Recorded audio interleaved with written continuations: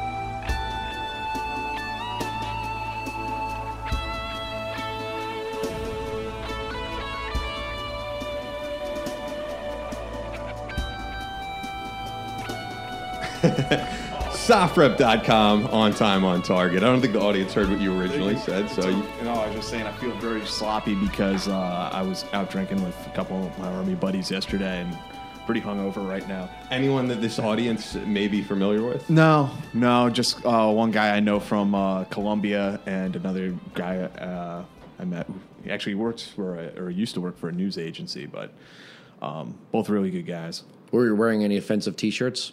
No, I wasn't. So I should say in studio with us, first of all, for the first time in studio, Andrew Welkow, who is really the reason that I'm here. Yeah, and Andrew would have me as a guest and Brandon as a guest all the time on his show, and that's how we met Andy and how we came to meet you. Don't call him Andy. That's I know all right. You don't like that. That's all right. He can get away with it. You've said it to guests Veterans before, only. though. There's been guests before that you've said. Well, don't call me it depends if somebody there's two ways of doing it. There's one who somebody's thinking that they're we're comfortable enough to say it. Then there's that condescending Andy.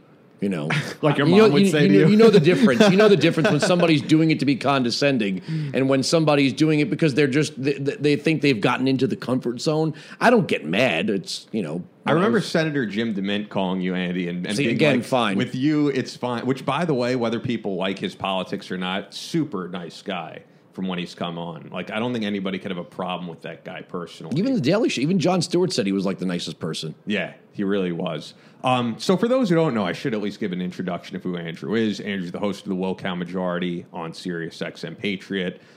You're going to be hosting your own show, Welkow, on CRTV, Yep. back on TV, which we'll get into. I guess the first big announcement, though, for this audience that you could get into is that the SOFREP.com paywall is down, which is huge for us.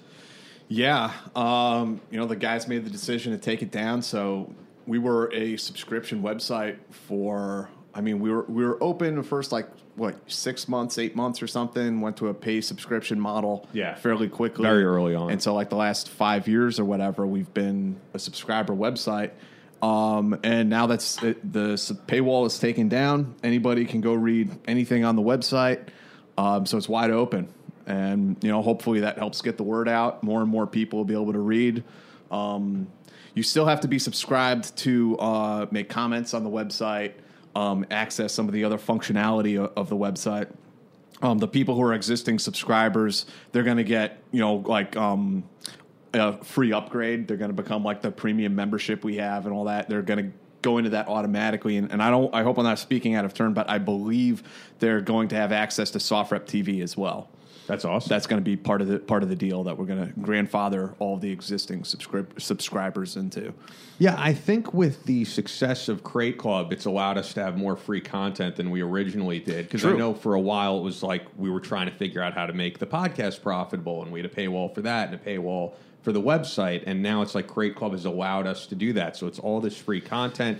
And if you really want to support the writers, I would say more than anything, subscribe to Crate Club because that's the business as a whole and how we're getting revenue. Yeah, it's nobody's really figured out this whole media thing, and it's changing so much that what's the model to use? And we were just media, we were just news, but now we're doing also products.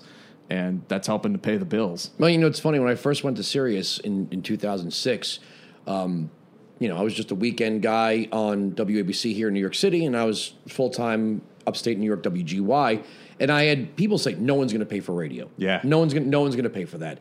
And it was funny that the people that were sure nobody would pay for radio were probably also sure that nobody would pay for television, right? And as the radio industry added more and more inventory, and the commercial breaks got to 6-7 minutes long, when you're looking at a minor league subscription fee annually, when you break it out over 12 months, to not have almost a half hour of your hour's programming be commercials. And the universe of bandwidth that it opens, you find that there are people that after enough annoyance from commercials they don't want to hear, it's amazing what they're willing to pay for. Yeah. Absolutely. I mean, it's we were very, very fortunate, I think, that people paid to subscribe, paid to read, because like you said, it's a joke. Yeah, but like you guys people are on the ground floor of the military independent journalism. I would say you guys almost created it. Right, yeah, in a sense, yeah, the idea that, a journalist can also be a source. I mean, you're bringing these kind of personal experiences to the table. I've always said that you and Brandon found a niche at like the perfect time. It was when he put out the Red Circle. There wasn't this saturation of Navy SEAL books. It was kind of rare. There was Chris Kyle, there was Brandon, not much else for modern day snipers and that type of thing. And then there was the Bin Laden shooting, and there was this explosion of interest in the special operations community. I think we had a lot of articles, a lot of content that no one else had, and people are willing to pay for that kind of thing. I think the only issue we ran into and have run into is being a special operations news website. That's a niche. Yes, it's pretty small. It's smaller than even say defense. Like we don't normally cover like the F-35 or like Navy ships, So it's a niche within defense journalism. So there can be some scaling issues, of course. And I think that was the only real difficulty we ran into. But this will go into your TV show. One of the things that I was going to mention. Sorry, my phone's ringing. That's your phone. Completely unprofessional. Go right ahead. This goes into your TV show, as I can't make eye contact with Andrew here. is that I feel like less and less people. You want me to get it for you? There you go. Facebook Live, it's truly live. And as we've said, this is pirate there radio. You go. No, so with your TV show, I feel like less and less people are subscribed to the major cable companies. I can't tell you the last time that I've, like, for an extended period of time, watched whether it's CNN, MSNBC, or Fox News. I don't at all. Yeah, I get pretty much all of my news from alternative sources, and I think that there's, with what you're doing with CRTV, there's a conservative audience that wants to hear what you're up to, what Steven Crowder is up to, and what Michelle Malkin is reporting on, and not have to have it filtered through these. One of the problems, too, is like when you're on Fox News or CNN, which you've been on, you literally have 2 minutes there to get out whatever you want. Get one intelligent comment in, you did a pretty good job. Well, I'll address this. This is the part where I'm supposed to say, well, this is because of the cord cutters. When the networks complain about cord cutting, I don't believe that there's a phenomenon of cord cutting. I believe there's a phenomenon of bad programming, and that I think when networks want to say that people are cutting the cords, that's their excuse for some of the stale programming. Yes. Yeah. And that instead of saying to their network higher ups or their parent company or even their board of directors and investors that we have to get creative, they say, well, it's just a trend. People are cord cutting. Well, I think if you're putting on good programming, people stick around. Especially in a country with 320 million people and this internet environment where the gatekeepers and their walls have kind of come down, that if you're putting on good programming has an audience. It doesn't matter if it's AM, FM, Sirius XM, podcasting. It doesn't matter if it's satellite cable or new media, Roku, or whatever it is. I think if you're doing a good program that an audience has been looking for, it's a match.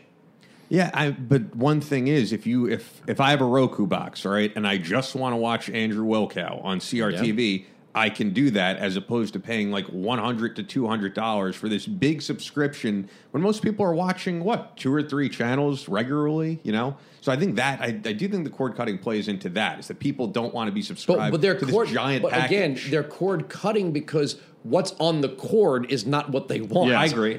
There is that. I mean, there is also, there are some people, many people are creatures of habit that it's what's on TV, right? They turn on their television, and that's a generational thing too, though. These young people, they're not going to the TV. Brandon said that just recently. He was saying that he took a long skiing trip with his 3 kids, who are various age groups, and he's like, they didn't look at the TV once. The one thing they said is like, the Wi-Fi sucks here. Yeah, I mean, I was staying in hotels all the time when I was doing this TV show, and I don't think TV show, an actual TV show. And this is the funny thing about it. Yeah, I'm on TV, and I tell people, I'm like, I can't even watch this thing because I don't have cable television. But it's funny because I don't turn the television on.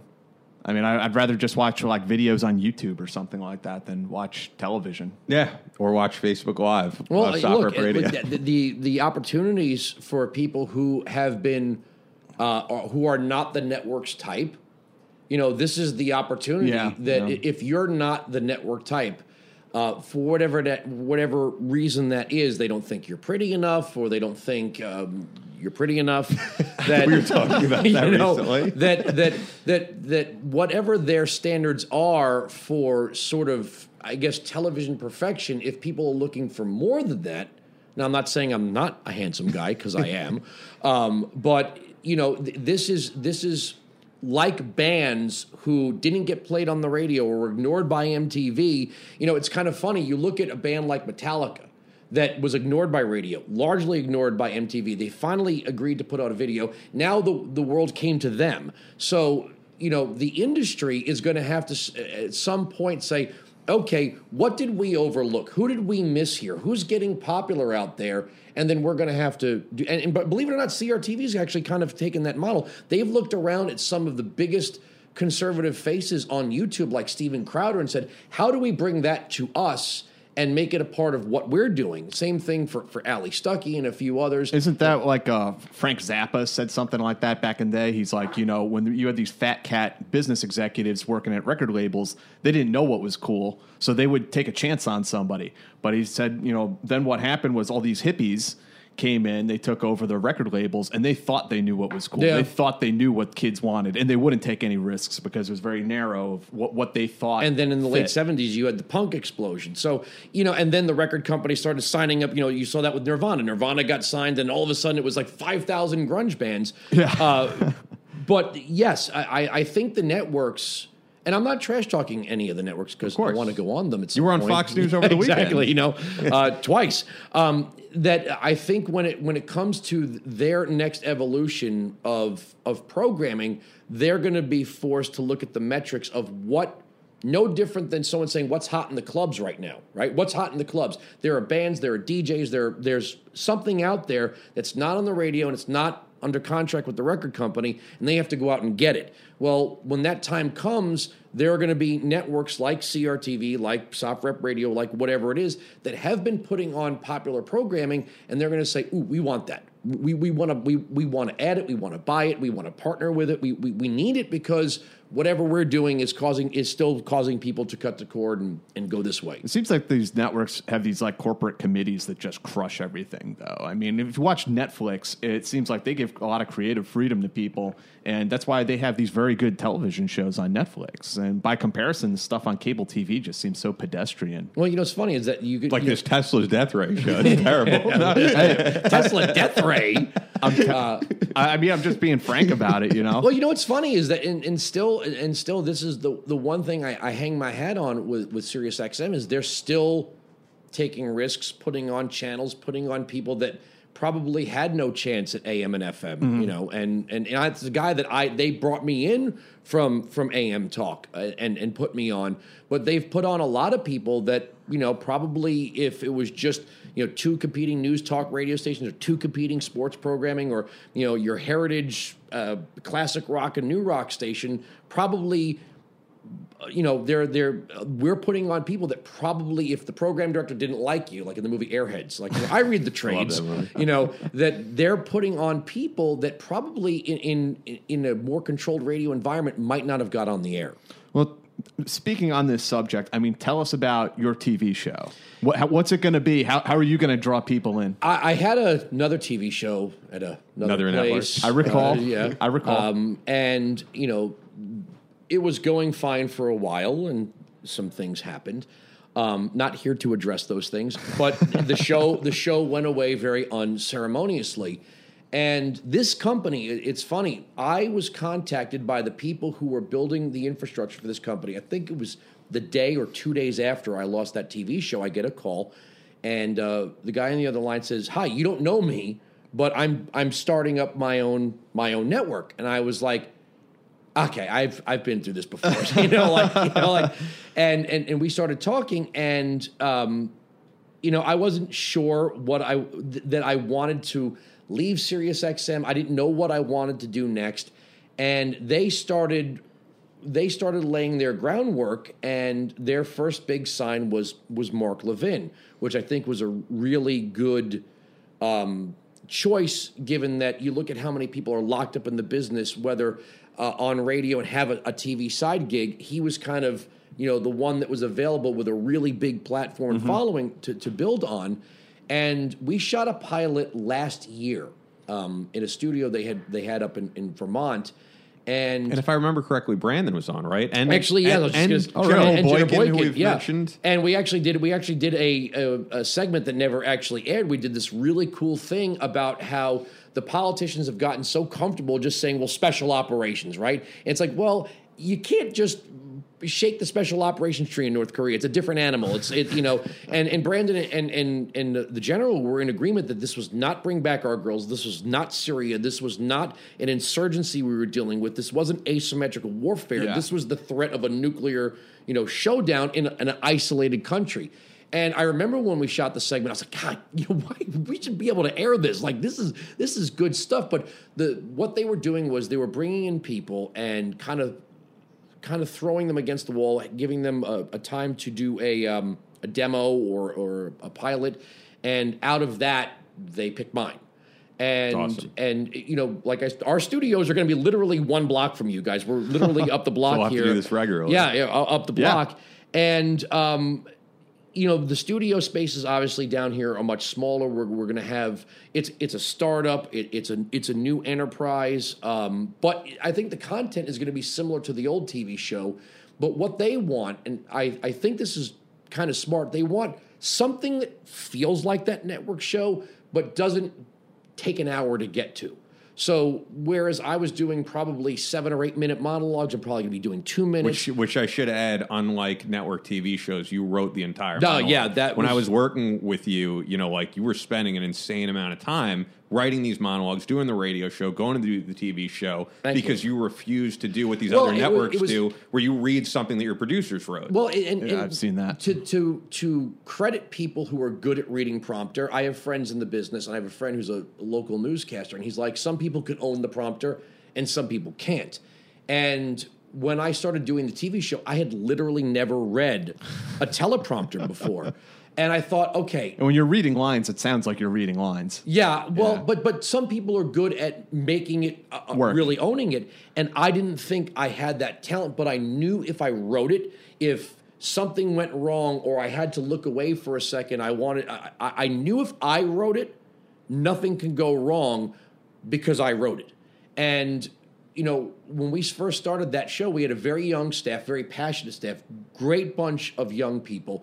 But I remember there would be times when there would be an intro and somebody would just say sergeant. I'd say, well, master sergeant, sergeant first class, sergeant what? Or referring to Marines as soldiers. And it was no fault. We were a very small staff. We were always rushed. One of the things I had to kind of take back from that was knowing you guys and the respect that I have for the military was if we were going to intro a military guest, we had to get it right. We always had to make sure we got it right. If it was we couldn't just say, well, was it 5th Special Forces Group or 7th Special Forces Group? There's a difference, that sort of thing. And the writing became very natural to me because again, it was my relationship with doing the show, but I didn't have the experience of so many other people that are just organically good at reading prompters. So I thought, if you want something done right, you better do it yourself. And that's not to insult any of the people that you both know that worked on my show. It was that we were all inexperienced. And I felt that to succeed, I couldn't read other people's words.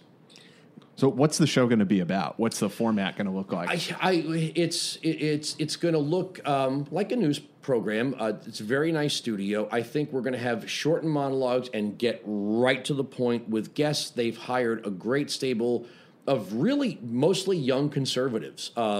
And Steven Crowder. You have also Gavin McInnes, who's a little older than me. I should say young, one of the co-founders of Vice News. They have a really eclectic group of people, from social conservatives like Steve Deese to libertarians like Matt Kibbe. So it's not going to be stodgy conservative. It's not going to be full-on libertarian. But you're going to get that. You're going to get everything from the social conservative side to the libertarian side. And I think libertarians mostly get kind of left out a lot. From the sort of right-left paradigm. Libertarians offer something that's kind of neither right nor left. It's more erring on the side of limited government. So I think that's going to be a big thrust, is kind of filling in where some of the networks have kind of ignored certain personalities and your streams of consciousness, especially libertarian. That's what we're going to be looking for. It's interesting to see how libertarians have gotten a bad name, too. I noticed this trend just really over the last couple of years, really. And I think libertarians have to own a little bit of it, because some went down that whole anarcho-capitalism road. You got to or that they were very bad diplomats for their belief system, because it was almost as smug as liberalism could be sometimes. At times, that if you don't know everything that I already believe, I don't have time to walk you through it. And then if you're not with Ron Paul, get away from many of the audience, I should say, said that about the guy we had on who was running for president. Austin Peterson. Very, I'll be honest, came off as very arrogant with us at times. When he said to me, I remember the part that rings out to me, and I've seen people tweet me about it, was when he said basically we don't need a border patrol. And I was like, well, then how would you protect the border? That's why we have it there. That's back to that anarcho-capitalism thing. And he's like, everything should freely flow. He was like, Americans with their Second Amendment right could protect the border. Like, that's really what you want? You want you want average that? And so as I wear my Border Patrol hat. Yeah, I know he's been on your show too, but I think he had that libertarian arrogance, and I'm a libertarian. Lawless countries are not a fun place. And what the problem, a lot of problems with libertarians is there's no kind of half measure, like, why isn't the fire department privatized? It's okay, and I get the argument. I've read my Lou Rockwell and my Maury Rothbard just for good measure, but you think most voters think the biggest problem with their government is the fire department? You guys gotta pick some more obvious targets. And the problem with libertarians sometimes, and it's not all libertarians, is they are almost as absolutist on the whole. Take it all. The whole ideology has to. And you see that a lot with progressives. That if you aren't a pro-trans vegan. Then you're a Nazi, right? Yeah, right. If you're not all checking all these boxes all at once, and I think libertarians have great ideas, but they also have to be willing to share them with people who don't really understand them. Yeah. And I think once you explain why you believe what you believe, if you're a libertarian, the government should be out of marriage. Okay, good, yeah. And understand that we have a democracy, and it's going to be a blending of ideas between different people. It's never going to be a pure ideological government. I don't know we want an ideological government. I just want a government that thinks like me. Well, that's everybody, isn't it? Going into, when you were saying what the TV show is going to be about, I think that's the cool thing, that you always break down these political philosophies, like the origin of them, the writers who started them. Like, I know you're big on Bastiat and all this stuff. And Jack and I have said on the podcast really often, you turn on network news and it's all their commentary on what Trump tweeted. And you're like, I could go to Twitter and I could read Donald Trump's Twitter. I don't need you to give, a 20-minute breakdown of the pros and cons of what he said. That's what we were talking about why people aren't tuning into television. Because why do I need to see somebody on television tell me what Trump tweeted? We can go there and read how dumb he looks ourselves. I mean, we can see it. I actually like a lot of his tweets. That's a separate argument for a separate day. One of the things I get to do also, and you guys are down the block, is I like that in-depth experience military journalism. You know this. I mean, I want to hear those stories. I don't want to just be like, are we launching a missile or are we not? I want the nuances. Right, I think the audience is going to come to this program and it's go, oh, these guys have been there, done that, and their opinions are based on their experiences, and it's not just this surface level DOJ bureaucrat, foreign policy bureaucrat, academic bureaucrat sort of opinion. It's like, hey, I put boots on the ground here. This is a bad idea. Or, yeah, we could accomplish this, but, it's going to have political will. It's not just the network contributor who, is saying what the network chieftains want them to say, which I'm never privy to this stuff. I would rather sit down with you or Brandon or whoever and go, all right, guys, even if it's not your area of expertise, I mean, maybe launching nuclear missiles is not what you have experience with, but I still respect your opinion on it because, special operations pretty much is always at the fore of all these things. And I want those special operation guests to give me their experience-based opinion. So, would you have some ideas as far as kind of topics to cover? I mean, you're mentioning defense. Yes, Nikola Tesla, why he was killed. Was there a death ray? Was there a murder? Yes. A lot of the stuff that we're going to be doing, obviously people have their opinions on Trump, but when you get past the tweets and the Democrats being apoplectic, you take an example like DACA. Whether you agree or disagree with DACA, the fact that he said, this is an executive order that never should have been written. The job of Congress, if you cut through,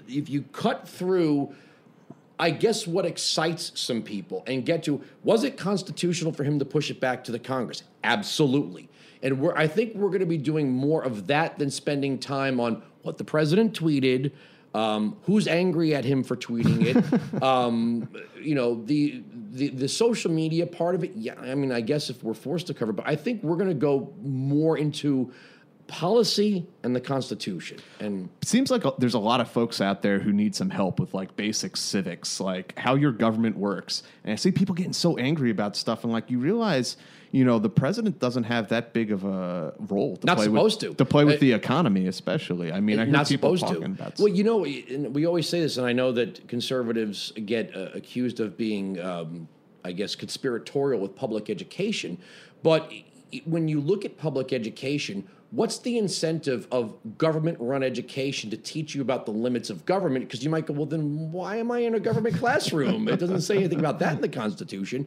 I think we have, for political purposes, dumbed down our teaching of civics and made it more about what is the greater good, who's trying to achieve a better tomorrow for this, rather than saying, is the government good at this, and should they continue doing this? Where does the government belong? Where doesn't it belong? Where do the states belong? Where do cities belong? Where do charities belong?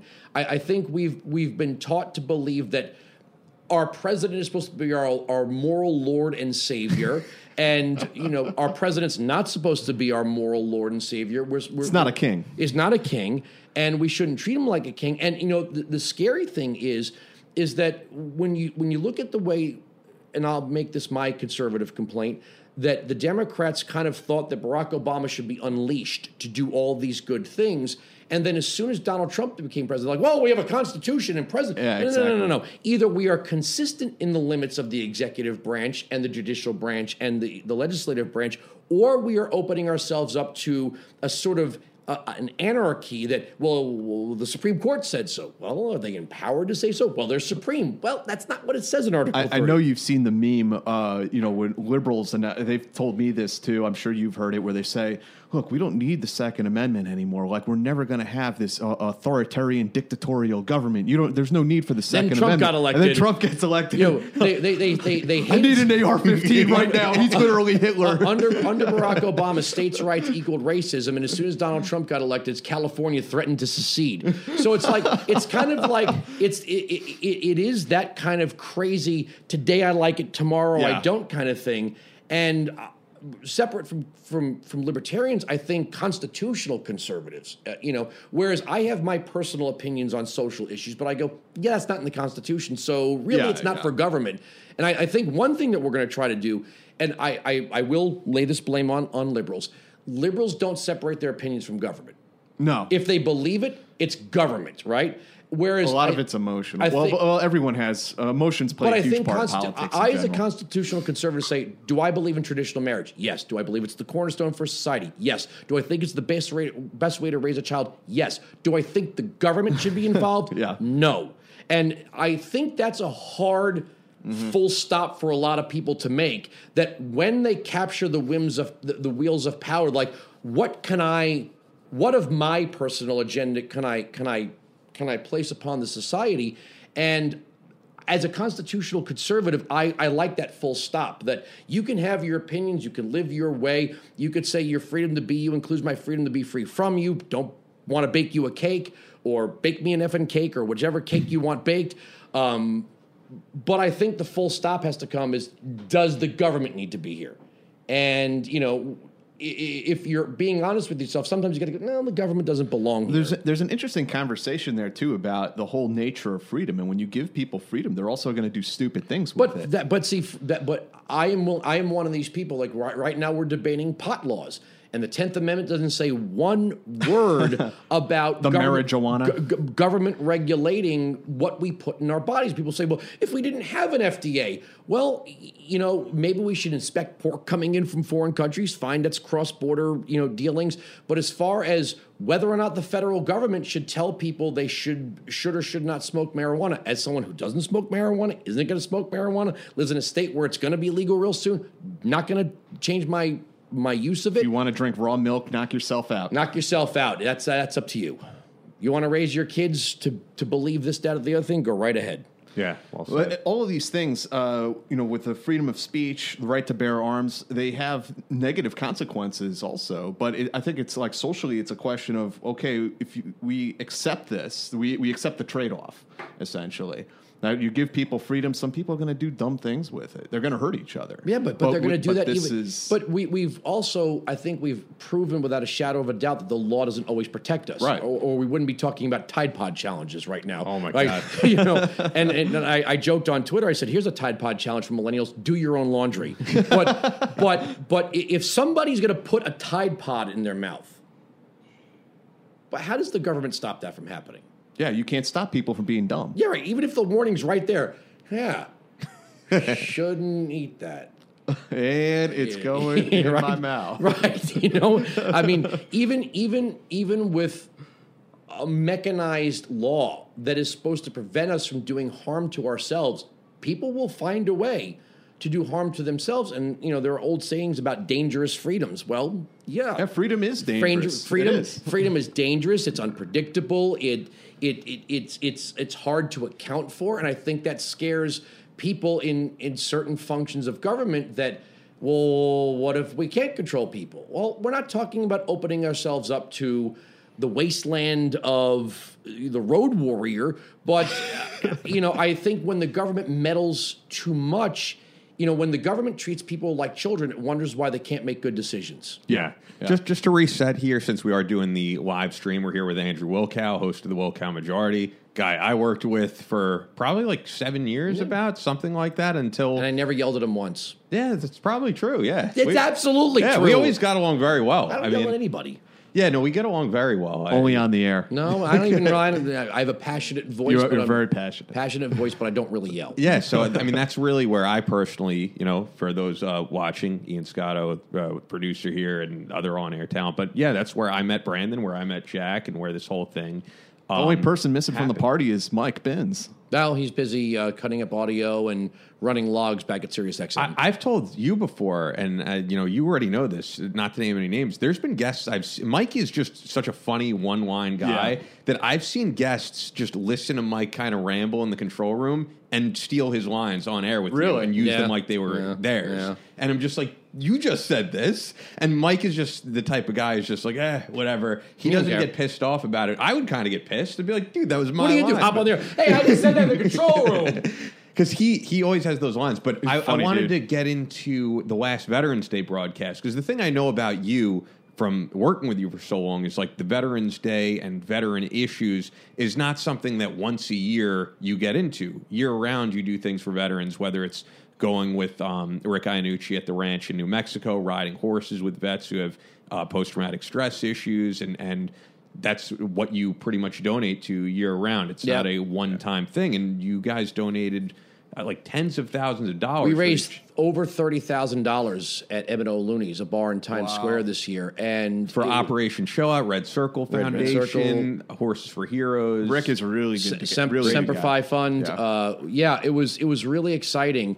We had some fans in the NYPD who, when we found out that they were fans and we got to hang out with them, they said, we want to get involved in your Veterans Day thing. What could we do? I said, look, I got bikers who want to come to this thing. If you can help me park 100 bikes, and you know what a column of 100 Harley Davidsons looks like coming down the street, it's huge. And they're like, we're on it. And next thing I know, I got guys from the Northwest Jersey chapter of HOG talking to NYPD, talking to SiriusXM, talking to M&O Loonies. And this year, we put this thing out on social media. Hey, you want to ride? You got to make a minimum $20 donation to get your T-shirt. And I'll say nobody made the minimum $20 donation. I mean, we had one guy donate $5,000 for one T-shirt, and it was amazing the passion of these guys. Some of them were cops, some of them were firefighters, many of them were veterans themselves. Just for a little record, Delgado pulled his bike up right as the riders were coming in. Delgado jumps on his bike and just goes, "Hey, I'm here!" Like he just rode out in front. and we had all these guys, and we put an order form up on the internet, and people were mailing money to my merch provider. He said to me, called me, because I can't believe in this day and age of PayPal, people are handwriting one check for a donation and then handwriting another check for the shipping and handling for the shirt. And when we were done, money was still pouring in from people who no matter what they donated, they just wanted, it wasn't even about the shirt, which was a pretty cool shirt. It is a cool shirt. But they wanted to donate to these charities because what we were doing was 100% direct giving. We didn't set up a 501c3. We didn't hire an administrator. We didn't hire an accountant. Basically, what we asked on the order form was you pick one of 6 charities or donate to all 6. You write the check directly to them. We mail you the shirt, and we give the check to the charity. So when Stop Soldier Suicide showed up, I handed them a stack of checks. And I remember saying, I don't know if it was from Red Circle or Stop Soldier Suicide, they'll look at all these checks and go, hey, that's a good problem to have, right? I was like, what about me? Because I was the only one who even knew anyone from Red Circle Foundation other than Drew Dwyer. I have nothing to do with the foundation, and you gave me this envelope of like all this cash and checks. I think I went on the train with like, how much would it have been? It was like $5,000 worth of checks and cash. And I'm Semper Fi Fund. I was like, Brandon, what do I do with this? Semper Fi Fund was a late addition because we got to meet J.W. Cortez, who plays Detective Alvarez on the Fox show Gotham. So they were a very late addition. So we didn't raise as much money for them. But each of the other 5 charities got a little over $5,000 each, and then I think it was like about $1,000 for Semper Fi Fund. I'm sorry I didn't make it this year. So we'll get you next year. I was doing the TV stuff. And Emmett is always great, we should say, if anybody's ever in the area and wants Emmett's to check out a bar. Guy. Like, in a vast amount of liberalism, you were talking about the Socialist Workers' Party is like down the block. You didn't know that? Seriously? It's 4 doors down from you. They have a red star on a banner out there. I saw that. That second floor is the Socialist Workers' Party. Holy shit. So, my point, maybe you should do some investigative work there. But, my point being, like, in this city, Emmett is a very proud supporter of veterans, a proud, openly conservative guy, has, everything from your stickers to Atlas Shrugged posters on the wall. To Tonto signed books, to the Brandon Webb sandwich. I think your book is signed Cover on of there, my right? novel is up there, yeah.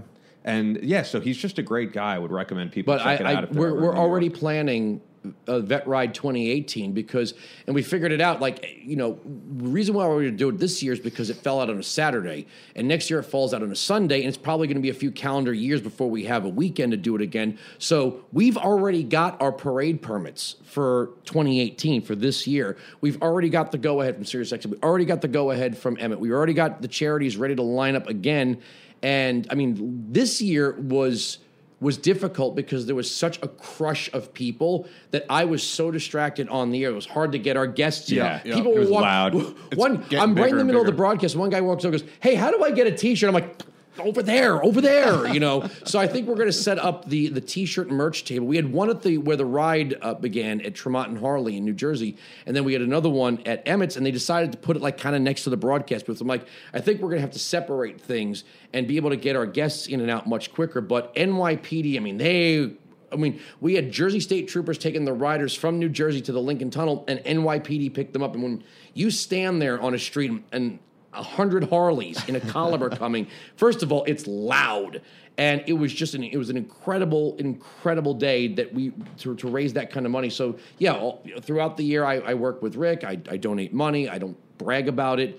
But to be able to send him about, $5,500, $6,000 or whatever it was, for Operation Chill Out, that's life-changing money if you don't know what to do.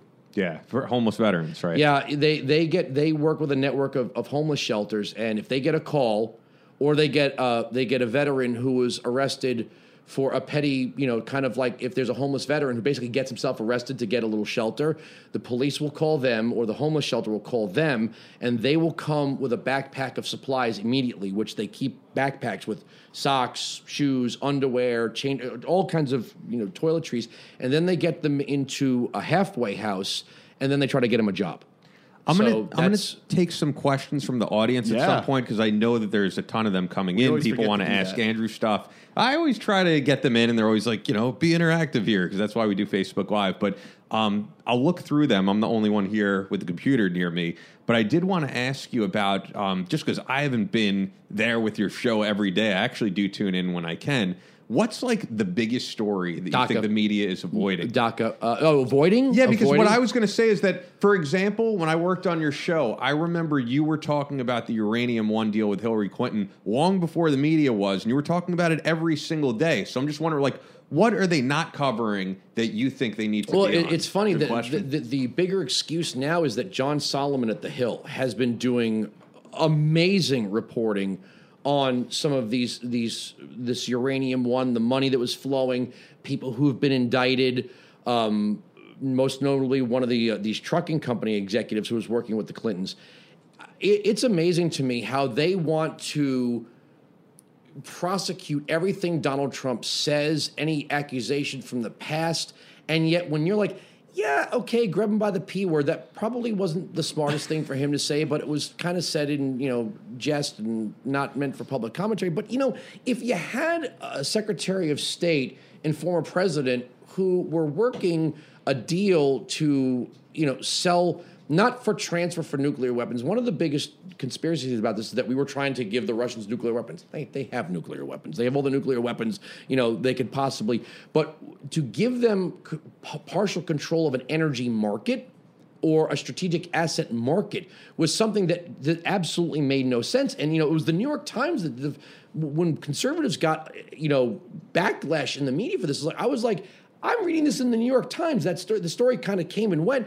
And you can't go, whoa, hold on a second. You do a whole piece about the Clintons taking in $150 million leading up to this uranium deal, and we're supposed to go, moving on to something else. Donald Trump tweeted. Andrew, can you break down the story a little bit? I know it's very complex, but I actually have not followed it. The basis of it is it's quid pro quo, right? Starting in 2005, Bill Clinton started working with a man named Frank Gistra, who was a Canadian kind of mining magnate. And he was traveling with Gistra as he was expanding operations in places like Uzbekistan. And I guess it was nice to have the former president of the United States with you. Bill Clinton played a big role in Kazakhstan and other countries. Yeah, I mean, Kazakhstan. He helped open up that area after he the was Soviet Union fell. Touring with Frank Gistra and some of these mining investors, and they were securing, big mining contracts. And over the years, there was this building relationship. And then when Hillary Clinton became Secretary of State, a mass load of donations started coming into the Clinton Foundation. And when they say 9 agencies had to sign off on this, but what those other 9 agencies didn't know, that only the DOJ and the State Department apparently knew, was that the FBI was investigating some of these mining operations and the money that was flowing in. And then Peter Schweizer put out the book Clinton Cash, and then the New York Times put out their piece in 2015. So, it's a lot to do right here without me kind of having notes and research in front of me. But it was reminiscent of the Johnny Chung Chinese missile Loral Space and Communications deal, where you had money coming in from high-ranking Chinese officials. You had money coming in from Bernard Schwartz and Loral Space and Communications, and then all of a sudden, Bill Clinton kind of lifted sanctions on missile technology to China, and it was like, well, did the money play a role in this? Now, you would have many in the media who would say, well, we don't know if it played a role in it. But when you're talking $150 million, you have to ask the question, did it play a role? It's so, I think that's how the Clintons and the Clinton Foundation have always operated, that it's this quid pro quo, that they're very smart about how they go about it, because it's hard to prove. Well, you look at their actions in Haiti. We got to interview the former head of their parliament, not the prime minister, and he said that one of the things the Clintons wanted for relief was to change the Constitution about mining, and Tony Rodham walked away with gold mining rights. So, and that's not anything I'm making. And we're supposed to believe it's all just a coincidence. It was just a coincidence. And, look, I know that conservatives get a bad rap for being kind of the vast right-wing conspiracy, and we hate Hillary and all that stuff. But there are some things that, as a journalist or whoever, there are things that are worthy of looking into. What's bizarre is when I ping off of a New York Times report, and I take it and goes, it's just because you hate the Clintons.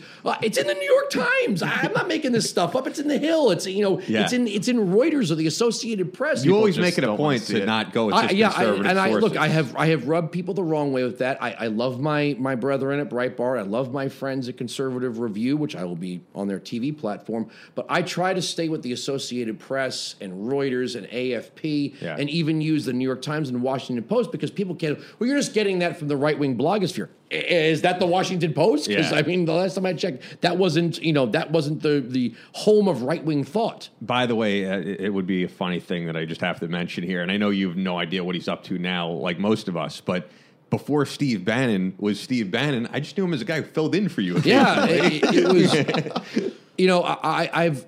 I've had people like, oh, you and Bannon. I'm like, I was around Bannon a couple of times. There's the funny photograph that Mike will show you. He was at CPAC and he was broadcasting, and I just kind of walked behind him when the cameras were there and started doing a yoga pose while he was in the middle of some kind of thing. He didn't even seem to know I was there. And after CPAC, I saw him. He used to sit at this coffee house on the first floor of our building. But I remember there was very few interactions between myself and him. He was never in the office when I was there. I never went to any of the Breitbart embassy parties. I kind of shy away from, when we're at the RNC or CPAC, the kind of after parties that go on and sometimes go on too late into the night. I just kind of make my way back to my hotel room. I have a few drinks, Mike, you guys, whoever. But I'm not a party scene person. So I didn't really spend that much time with them. I just thought it was interesting because I don't think any of us would have predicted that Stephen K. Bannon would be like one of the most famous men in America. Notorious. Notorious. I gotta be honest, didn't see it coming either. Yeah. So I'm looking at the questions here. This is actually a good question that's connected to what I just asked. But to Dale Esslinger watching on Facebook Live, what's the biggest national security threat that the mainstream media isn't reporting? You're asking for both of you, really. Well, I've said on, I think it was on your program, or no, maybe it was, no, it was on your program when you had a guest host. And I said China. And actually, since that time, I think the media has picked up on that story that China is a revisionist power and a serious threat to the United States. And I think that that's being covered now a lot more than it was, say 2 years ago. Well, I think one of the things the media is ignoring, and we've had Gordon Chang on about this. There was a story that was actually in Chinese media that at one of their test sites, I believe the place, and I want to try to pronounce this right, I don't want to insult it, it was Punji-ri. They had a test fail that caused an avalanche. And Chinese scientists were warning the Chinese government, like, hey, maybe their safety standards aren't up to par. And I didn't see much in the media about this, that, maybe it was time to kind of work with the Chinese, because if the North Koreans are ill-equipped to handle nuclear weapons, think about what a misfire would do EMP-wise to China. So, given that we have a trade relationship, their economy relies on trade partners, us being the trade partners, European trade partners. Let's try to use trade and the fact that the North Koreans might be not the best at handling this kind of stuff, kind of like this. Maybe we can encourage them to be better allies or partners in dealing with North Korea, because potentially, if the North Koreans have a missed detonation, it would have effects for China, negative consequences for China. How about this Hawaii fake missile launch? The fake news? Yeah, that was crazy, That's right? scary. I mean, imagine getting one of those, that there's ICBMs incoming. Yeah. Especially, imagine it here. People get a text that Starbucks ran out of pumpkin spice. Like that freak out. Right? You put that. I was saying, imagine that text was in Texas as opposed to like Hawaii. I feel like people would be like gearing up for the zombie apocalypse immediately. I guess because I didn't get the text, some part of me thinks that I would wait for confirmation. Because my wonder was, when people put you in those situations, what would you do if the plane was going down, right? Well, what if the plane didn't go down? What if you thought you were about to get hit with a nuclear weapon and you only had a half hour to live, but then you don't get hit with a nuclear weapon? It's like, I have some explaining to the neighbors to do. What did anyone act on that in the sort of like, hey, I got a half hour to live. What do I do with that half hour? And then the half hour is up and you're still there. And they're broke in a strip club somewhere. Yeah, I was like, ooh, that's going to leave a mark. I wonder if there is that story out there. Well, we saw everyone putting kids in the sewer. I mean, I don't know. I would want to believe that you would see that and go, okay, I need more clarification here. Like, it reminded me of the story that you hear about War of the Worlds, that when they announced that an alien invasion happened in New Jersey, and people were freaking out. It's like, hold on a second. Yeah, I feel like culturally we've also been kind of desensitized, because like every time there's like a thunderstorm, you get a little word on your phone, the Weather Channel's going crazy, saying we're all going to die, there's a flash flood coming, blah, blah, blah. They're running out of pumpkin spice. What was that term they were using for that snowstorm? It snowed like 6 inches. Oh, like Snowmageddon. No, I drove right through it. It was like Death Cyclone or some Cyclone shit. Bomb or something What like the that. fuck? I drove right through it in my truck. snowed a couple inches. I just put my car in 4-wheel drive and went right through it like it wasn't even there. So yeah, I wonder if that message did go out. Well, to that's America back to your mainstream whole. media thing that causing a panic. And this is a fear that when you have 24-hour coverage of Snowmageddon or the Cyclone Bomb, gotta hype it, and then you get 3 inches of snow and people aren't dead, the power grid hasn't gone down, there isn't like war for the last gallon of milk. How many times do you cry wolf before people go, pfft? And then you get a text, nuclear weapons being launched. That's the same thing too with not to go back to Trump's Twitter, but every single day it's, could you believe what Trump tweeted? Yeah. It's like, yes, and that's I why, believe it. That's why I saw that Mike wrote something about that on Facebook. He was like, yes, I believe it, no matter, before you even tell me what he tweeted. And he was like, thank God Congress has, power in our country. We don't live in a dictatorship. Well, I forgot who said it, but they said Twitter is the laser point. Trump is the laser point, and the media is the cat. Yeah. Like he probably. I would not be saying, watch this. I'm going to tweet something out. Here we go. There you go. I can't. Sneaky Diane. I can't do it. I can't do the daily outrage. I just can't do it. I agree. There's one guy who always tweets me, who wants me to be as outraged as him. Aren't you outraged, Ian? Yeah. Why aren't you outraged? So this is actually probably a question you get a lot on your radio show. I just know as a guy who screens phone calls when I was there. Steve Lindbergh baby, okay, on YouTube asks. That's the next episode of Jack's TV show. Yeah, asks, we're digging for the Lindbergh baby. We're going to find it. Do you feel there's a massive case of treason with the Clintons? I think they learned to perfect early on in Arkansas. If you go back and read their relationship with Tyson Foods, here's the weird thing. My understanding of that started with Jerry Brown. It wasn't anything that I was like, ooh, can I find something there? Jerry Brown in the 92 primaries looked right at Bill Clinton and said, you were looking the other way while Tyson Foods was polluting the white water, and your wife was the attorney for Tyson Foods. Oh, shit. While really? your state, yeah. So this started with Jerry Brown, and before Bill Clinton was the Bill Clinton, the media got really interested in his relationship with the Walton family and Mena, Tyson Arkansas. Foods. There was a lot of nefarious activities that went down. There's that too, cocaine cowboys. But before Bill Clinton became, JFK 2.0. Or as Colin Quinn once said, JFK had Marilyn Monroe, and Bill Clinton went for the first pair of acid-wash jeans that fell out of a butter roast, which I love him for that. The media was very willing to report more heavily on their their pay for play. And I think it only grew as their influence grew. I think the money got bigger and the interests got bigger. So you started with environmental issues in the White River and pollution, and the two biggest employers in Arkansas are Walmart and Tyson Foods. And then you move up to uranium. You move up to uranium, and I can't. This is what I don't understand about the Clintons. How much is enough? Yeah. At what point do you say we are really potentially creating something that could threaten the United States? And when I'm not one of these people, I argued with Mark Cuban about this. Mark Cuban kind of came after me like, you don't really think that the Clintons are sending uranium to Russia? I'm like, no, they're not loading up an AC-130 and sending it over there, but they are giving them entrance into the market where if the Russians are the worst thing in the world, why would you want them controlling even 1% of American mined uranium? And by the way, that was one of those things that just started as like tweets back and forth, right? Yeah, when he called into the radio show. After tweeting back and forth and me saying, look, I actually respect some of your what you believe. I think you're barking up the wrong tree looking for me as like some sort of crazy person.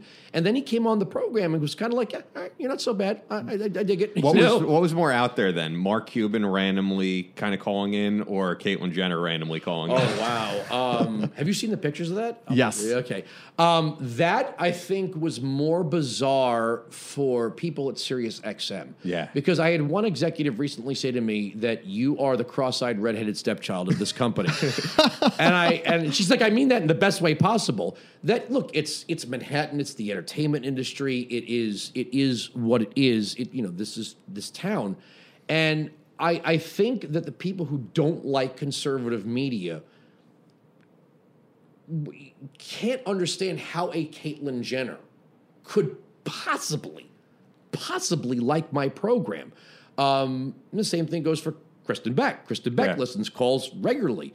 That Kristen Beck called recently and said, Andrew, your beliefs on a free society, they extend to people like me. And I said, yeah. Okay, thanks. Hung up. Like I satisfied. That's the libertarian in me talking. But when Caitlyn Jenner came in and was set to do the big book release with Andy Cohen from Bravo, and Caitlyn Jenner's sitting in the green room, and they said, "Could we get you anything?" He said, "Yeah." Caitlyn said, "Yeah." And Andrew Wilkow. And they were like, wait, what? So Ian and I get summoned to the green room, and there's the Caitlyn Jenner sitting there, and just hops up and grabs, towers above both of us. Remember, I saw the picture. It was like when the king of Persia has his hands on Leonidas' shoulders. Like I think, first of all, the inscription in the book is "To my work in progress," and I was like, "Ooh, that's ironic." But forgetting this cis male versus Zim Zazer, what we know is Bruce Jenner, and I said this to Caitlyn. I said, "You will always be the Bruce Jenner on the Wheaties box to my generation." I said, but if you want to live your life this way, this is entirely up to you. You still have to remember this is a world-class athlete who is larger than most men, and now wearing high heels. Caitlyn Jenner hops up off the chair and just gouges my shoulder with, and I'm using gender, Caitlyn's thumb. And I'm like, owie, and spins me around, and we take this picture, and I kind of looked at Ian with a kind of sly smile as I'm getting this kind of like finger in the face. But, it was more surreal to see the look on the people's faces in the room. Like, what am I seeing here? This guy is, in my mind, this right-wing monster. And here is the person who is, breaking barriers for the transgender community. And this person likes him, So that was a very weird. I thought the pictures were phenomenal. Yes, they do. They do speak a lot. A picture can say 1,000 words. What they are, I have no idea. Should I show it to the camera? Yeah, well, I'll repost it or something. Okay. You took it. Yeah, it almost reminds me, to be honest, of like when we've met Trace Adkins, who's a friend of the show, just towers above everybody. Like, you talk about on the show behind, the makeup and the plastic surgery. Like Caitlyn, what was Bruce Jenner, as you said, is like a genetic freak of a man. You know, and without sending people to angrily, send things to you. Yes, Caitlyn was once just like Kristen Beck was once Chris Beck. Absolutely. And I remember saying to Chief Beck, I was like, well, how much you bench? And Chief Beck was like 315. I'm like, most women don't bench 315 pounds. So, even if that is that their chosen lifestyle, you can't give up on the fact that you are a Navy SEAL that, hoisted logs over your head and stuff like that. I mean, you are big beefy dude. I heard Kristen Beck one of the last times Kristen Beck was on the show, and you were in studio with John Gillum, and Kristen Beck was like, "John, how much do you bench? I bet I could bench as much as you." Exactly. What kind of conversation are we having here? Like, I don't discuss when I tell my wife how much I bench. She's like, "I don't care." She's like, "I don't care." Yeah, that's funny. So I'm looking at some other questions here. This is actually a pretty good question for all of us, I think. Do you think that radio shows or podcasts can eventually overpower the 24-hour news cycle? How can small media companies stand a chance against CNN, MSNBC, and Fox when they seem to have large bases of revenue streaming in? I think it's already happening. Yeah, well, I think the truth is, and I not to discount myself, I think that the network chieftains, you look at the kind of money that's been lost on the signing of some big media personalities recently, without naming names. I think the days of throwing a $20 million contract at somebody, I think that because people want into this business, I think that they're going that you look at podcasters who edit their own podcasts or people that do their own YouTube channels. I'll be honest with you, at the new CRTV studio, myself and my producer may be wheeling out the desk for the first few months. And I think where this business has built some prima donnas, I think the new sort of rogue new media types are a little bit more rough and tumble and don't expect that $20 million payday. That like when you look at some of the network news salaries, I think eventually when they don't get their bang for that buck anymore, and when people start subscribing to new media and when you see that revenue loss at some of these networks, I think that's when you'll see either the networks adopt programs like mine or like yours or whoever's, or their business model will get outdated. I don't know. I think the audiences too even like that kind of rough and tumble. They don't want it to be like overproduced. They want it to feel, natural, authentic. Don't get me wrong. If Fox News called me up and said, "Look, we're buying you out. Here's 20 mil, bro. Yeah, here's 20 million." Look, we're all in this business to make money. Yeah. But I've watched. I remember when I first got into radio and some of the paychecks that you'd hear about morning anchors on local stations. We're not talking the big, syndicated shows. It was like, oh my God.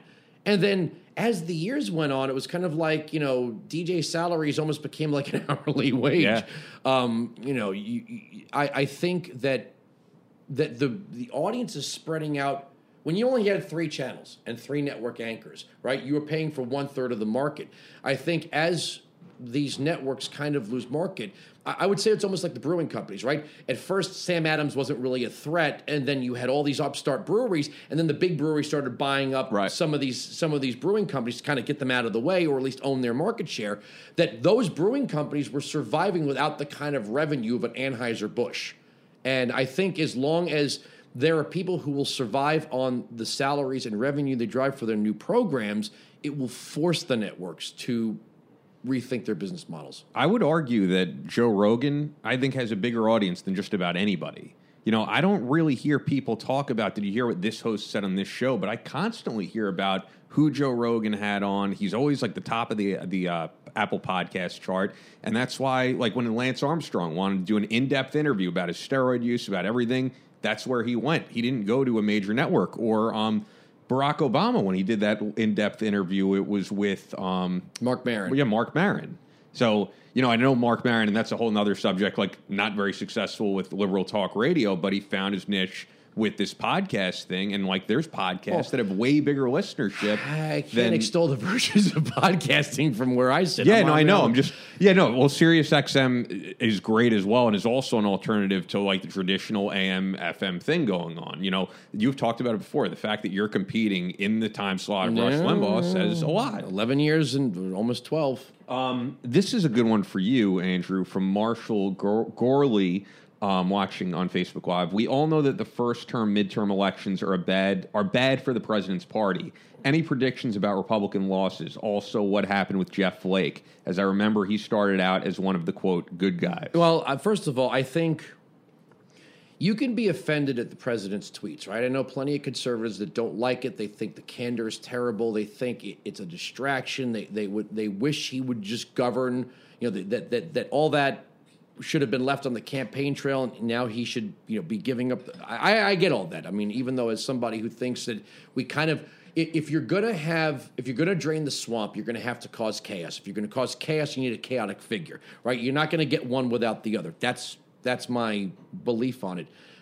Jeff Flake trying to refer to, normally it's reducto ad Hitlerum, right? It's like, I don't like you, you're Hitler. To claim that Donald Trump has any relationship to a man who starved millions of people in what's known now historically as food as a weapon, I think this extreme comparisons, it's like comparing telling a dirty joke to rape, which is happening with the Me Too movement. That some feminists are now starting to worry that trying to put everything in one big basket. In one bucket. Yeah, like, he looked at me funny. That's not like rape, No, yeah, but when you start to compare Donald Trump to Joseph Stalin and Adolf Hitler, you're really downplaying what kind of absolute monsters. Yeah. To be fair, you did compare him to Goebbels. I did because of his propaganda. As far as the Republican losses, here's the thing. Could this be a stock market bubble? Yes. Could these bonuses be a one-off thing? But if he gets the economy right, if unemployment stays low, if minority unemployment is historic lows, if people are having more money to spend and they're genuinely happy, the Democrats' message having to be something other than that is going to be, well, we want to take this all away from you. I mean, how if they can't. You can't argue with success. That was why Bill Clinton got reelected, right? The Republicans in 1996 didn't have an argument against what was seen as it's the economy, stupid, right? Bill Clinton worked with Republicans and got it right on the economy. If Donald Trump gets it right on the economy, what's the argument against it? What is the argument against for the average voter if there's more money in their back pockets, if they have more money to spend, if their 401ks are performing better, if jobs are being created in communities that were once decimated by job loss, now jobs are coming back. I mean, Dodge just announced that the Ram factories are opening back. They're moving their production from Mexico back into the United States. If this trend continues for the next 2 years, all I would ask anyone from the other side of the aisle is, what's your argument against it? Yeah, I mean, people vote with their pocketbooks at the end of the day. Yeah. Although, to give the other side, as we often do on here, we were talking about the tax cut plan, the tax cuts, and you were saying like it hurts people like you, hurts people like my parents, and which is kind of weird. I was under, I think people are under the impression that if you're in a higher tax bracket, whether you live in New York or you live in Louisiana, the Republicans are good for your paycheck, and people like my parents, I know, are getting absolutely screwed. Which is kind of surprising, right? I think. Look, I still advocate for the flat tax. If you want to make it constitutional, equal protection under the law, I agree. We should pay a single rate, or the fair tax, tax, no deductions. I live in New Jersey. I'm one of these people that's going to have to deal with the state and local tax deduction. And you're a property owner, yeah. I guess. And you see the kind of panic, Phil Murphy got inaugurated today. The question is, okay, so what do we Democrats in these high tax states do? It's real easy. It's real easy to virtue signal. Look at us. We're in Massachusetts. We invest in all kinds of these things. Yeah, but now you got to pay for it. So when California, New York, New Jersey, and Illinois have to pay for these wildly generous salaries and pensions for their public employees, when they want to brag on their investments in infrastructure and education, it was real easy so long as everybody was able to write it off. Like, what do you care, right? They want to raise taxes or just write it off. But once you can't write it off, then you're going to see, what I say publicly and what I do privately. It's kind of like these Hollywood people like, I live in Malibu, but your production company's in Sun Valley, Idaho, so that's where you're really paying taxes. The question is, what are the blue state voters going to do the next time they can elect a new state government?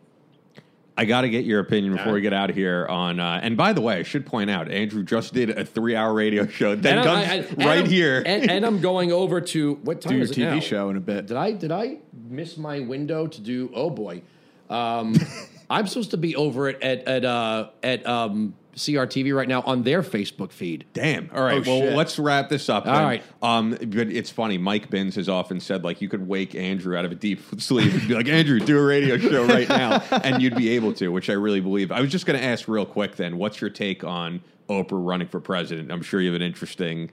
All right, real quick, I got to get out of here. They're really mad at me. Where are you? Are you close? What are you doing? You're supposed to be on Facebook now. I see you're live on SoftRep, though. Eric, I'm coming right over. It's a half block away. Tell them you are live on Facebook. I am live on Facebook. The thing with Oprah, I think my only question would be, Donald Trump came into an established field of Republicans who'd all lined up their ducks, and he had a bowl of strike.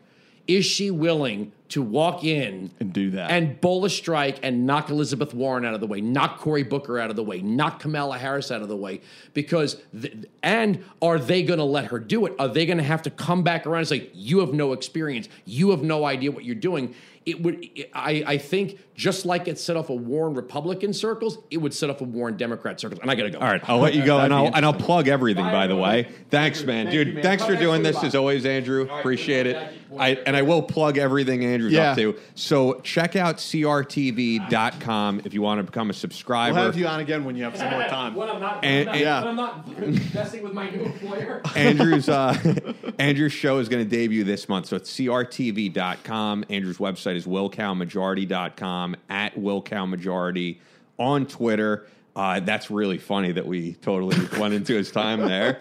But I enjoyed that, man. Andrew is, the most high energy guy in the world. Absolutely is. He just did a 3-hour show, ran over here, did this, now going over to CRTV. He's got the right personality for radio.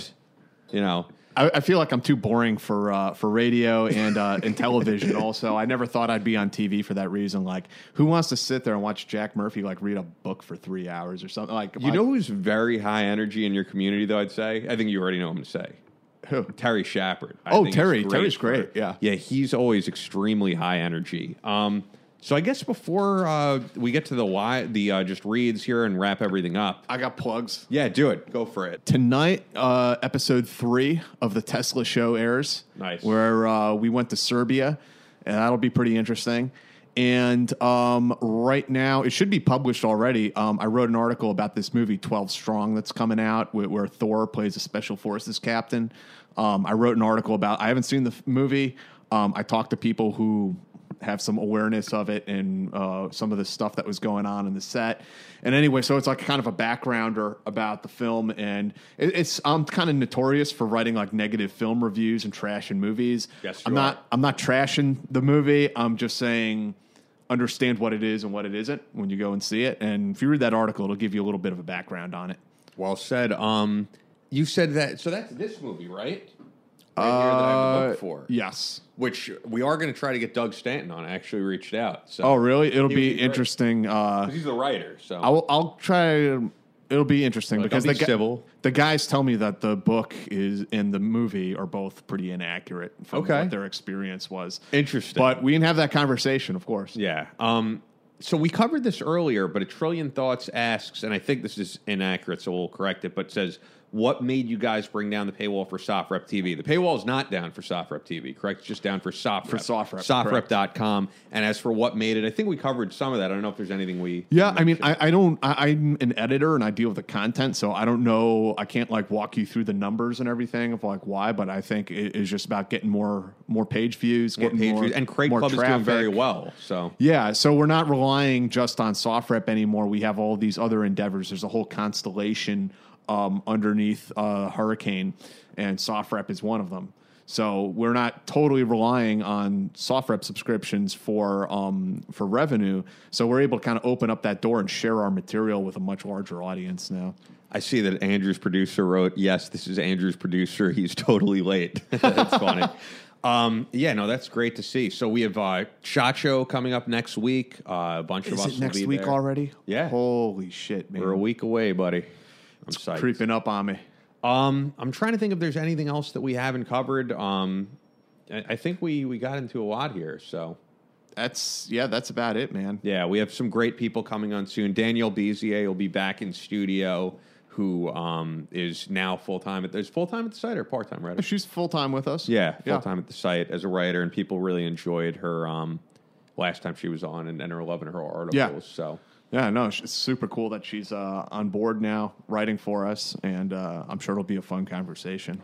I dig it, man. All right, well, as a reminder for all those who are listening, for those who are watching the live stream, for a limited time, you can receive a 50% discounted membership to SoftRep TV, our channel that offers the most exclusive shows, documentaries, and interviews covering the most exciting military content today. SoftRep TV's premier show, Training Cell, follows former Special Operations Forces as they participate in the most advanced training in the country, everything from shooting schools, defensive driving, jungle and winter warfare, climbing, and much more. Again, you can watch this content by subscribing to SoftRep TV. That's at sofreptv.us, and take advantage of a limited time offer of 50% off your membership. That's only $4.99 a month. And then also, as I was talking about earlier, if you haven't gotten a chance to check out the SoftRep Crate Club, you're definitely going to want to do that ASAP. It's a subscription to get a box of badass tactical and survival gear delivered to your door every month. Here's the kicker. All of the gear is handpicked and tested by former special ops guys, so you know you're getting quality gear that's going to work when you need it to. Crates we've sent in the past have included gear like custom knives, multi-tools, fire starters, EDC med kits, and other kick-ass stuff. You don't just get great gear with your subscription, you're also supporting a veteran-owned and run company. To subscribe and start getting your gear, visit crateclub.us. We also have gift options available. That's crateclub.us. And for those of you who RSVP'd, Team Room Party, January 22nd in Las Vegas. We'll be there. I'll be there. Jack will be there. James Powell, the Odyssean, a bunch of other people. Bunch of people from the website will be around. Yeah, no, I'm psyched, man. So I think this was cool. This was a different type of show. You know, we're usually special ops news and all that, but Andrew is just not only a friend to the site, but like the guy who introduced me to everybody. I'm glad we could have Andrew on instead of us being a guest on his show. He can be a guest on ours. Yeah. Well, technically, I've never, I'm the guy who answered the phone calls. Yeah. And Brandon just one day texted me, and while I was part-time there, I became full-time around the same time that Brandon texted me and said, do you want to do the podcast with us? And I was like, absolutely, why not? So it's been a blast doing it. I mean, it's been over 4 years at this point. So it's really all thanks to Andrew Wilkow. Like, if you want to look at fate and all that, if I had not met Andrew, wouldn't have met you guys. Yeah. It just wouldn't have happened. So, yeah, it's great. So follow Andrew on Twitter at WilkowMajority, WilkowMajority.com.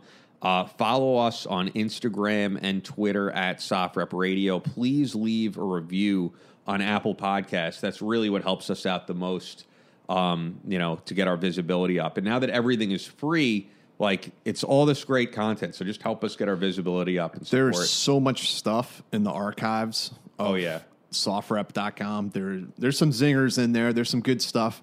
You go searching around in there. Everything I've ever written is on there, or everything I've ever written as far as like journalism is on there. And many, many other great writers that we've had working for us. So it's exciting that all that stuff is shared with a larger audience now. Yeah, I didn't have time to get into it in the whole intro with Andrew because I didn't want to, waste too much of his time. But the thing that I always think of is that I think there's certain investigative pieces you have written in particular that I could very well see being like top of Drudge Report linking to SoftRep. But for the most part, these type of websites don't want to link to a paid subscription service. So I think it'll really help us get page views up and get our name out there to bigger outlets. I'm sure it will. Because we were a subscriber service, and we had this very interesting thing going on, and it was a niche, and in some way it was kind of elitist because it's like you have to be a member to read, which I personally liked because you could see the pandemonium on the internet and on social media and how it's like a free for all. And the comments section, oh my God, the comments section. Don't ever read the comments. And I mean, look, I'll tell you right here on Facebook Live, like, I don't read the comments often on our Facebook page. You respond sometimes, though. But sometimes, once in a while. But I very rarely read them to begin with because most people are just having an emotional sort of, lashing out about a headline or something like that. And I always liked SoftRep because we had a subscriber service, and like the people who were there were people who wanted to be there, and they could disagree with what's written, of course, and have that conversation, but it wasn't the sort of like free-for-all name-calling childish nonsense that we see on social media. But nonetheless, I mean, it still is that way. If you want to leave, you have to be a member to leave a comment on the site. So for the people who do hang out on the website and enjoy those conversations, it's not going to be that free-for-all that they find on other sites. And there's other incentives to be a member, too, like the Team Room Party. Hopefully we'll do another one of those next year. Yeah, there's a lot of other functionality on the website. There's people who like the chat functions and all that kind of stuff. So yeah, very cool. And yeah, I think of like an article, like the Dick Pic 6 article. DP6. That probably would have been picked up by other news agencies. Here's some news on DP6. Let's hear it. CNN is producing an article on it. Then they've been down in Florida interviewing people. Will you at least get any credit for anything? Probably not. They're probably going to claim that they're breaking the story, I'm sure. But yeah, they're following on my heels, I guess. I mean, they were interested in, I don't know how they got a tip about this story to begin with, but they were already attempting to work on the story around the same time that I started working on the story. Okay, because I was going to say, I do, and you know this too, I even just see from who follows us on Twitter and stuff, there's plenty of news agencies and news hosts and stuff who follow SoftRep, who read all of our stuff, watch. And there are outlets like CNN, honestly. I mean, I don't know what they're going to do. And it's not a criticism of the story they're working on about DP6 and all that good stuff. But CNN has in the past hijacked my work. I mean, there was one woman they had working for them for a while that would read my stories, and then she'd just rewrite them in her own words, and it'd go up on there. It's like, man, really? Who else? From the Chive? The Chive, even foreign policy. I did a big story about how technology was impacting espionage, and I interviewed a bunch of CIA people and one Mossad, former Mossad officer. And 2-3 weeks later, there's a story on foreign policy about the same subject. They went and tried to cover Rolling Stone. They wanted to talk to me about the Wayne Simmons story, and I refused because I don't talk to Rolling Stone as just a matter of principle. And they basically rewrote my story, and they even used the same pictures. It was pretty incredible. Wow. All right. Well, thanks as always for tuning in, guys. Andrew, entertaining as always. And I know tomorrow he's off to Disney World, of all places. The guy's busy, man. Yeah, he is. Like, I'm single and don't have kids, so I don't know that whole life, but I'm sure, like, you having one kid is a lot to manage. Yes, I can't imagine having 3. And immediately when I saw him, he was like, Paul is not falling asleep. So he's just telling me, like, all the stuff that he's up to. But thanks again to him for coming on. Leave us a review, and I think we're out. That's it. See you next time. Appreciate it. You've been listening to Soft Rep Radio. New episodes up every Wednesday and Friday. For all of the great content from our veteran journalists, join us and become a Team Room member today at softrep.com. Follow the show on Instagram and Twitter at Soft Rep Radio. And be sure to also check out the Power of Thought podcast, hosted by Hurricane Group CEO and Navy SEAL sniper instructor, Brandon Webb.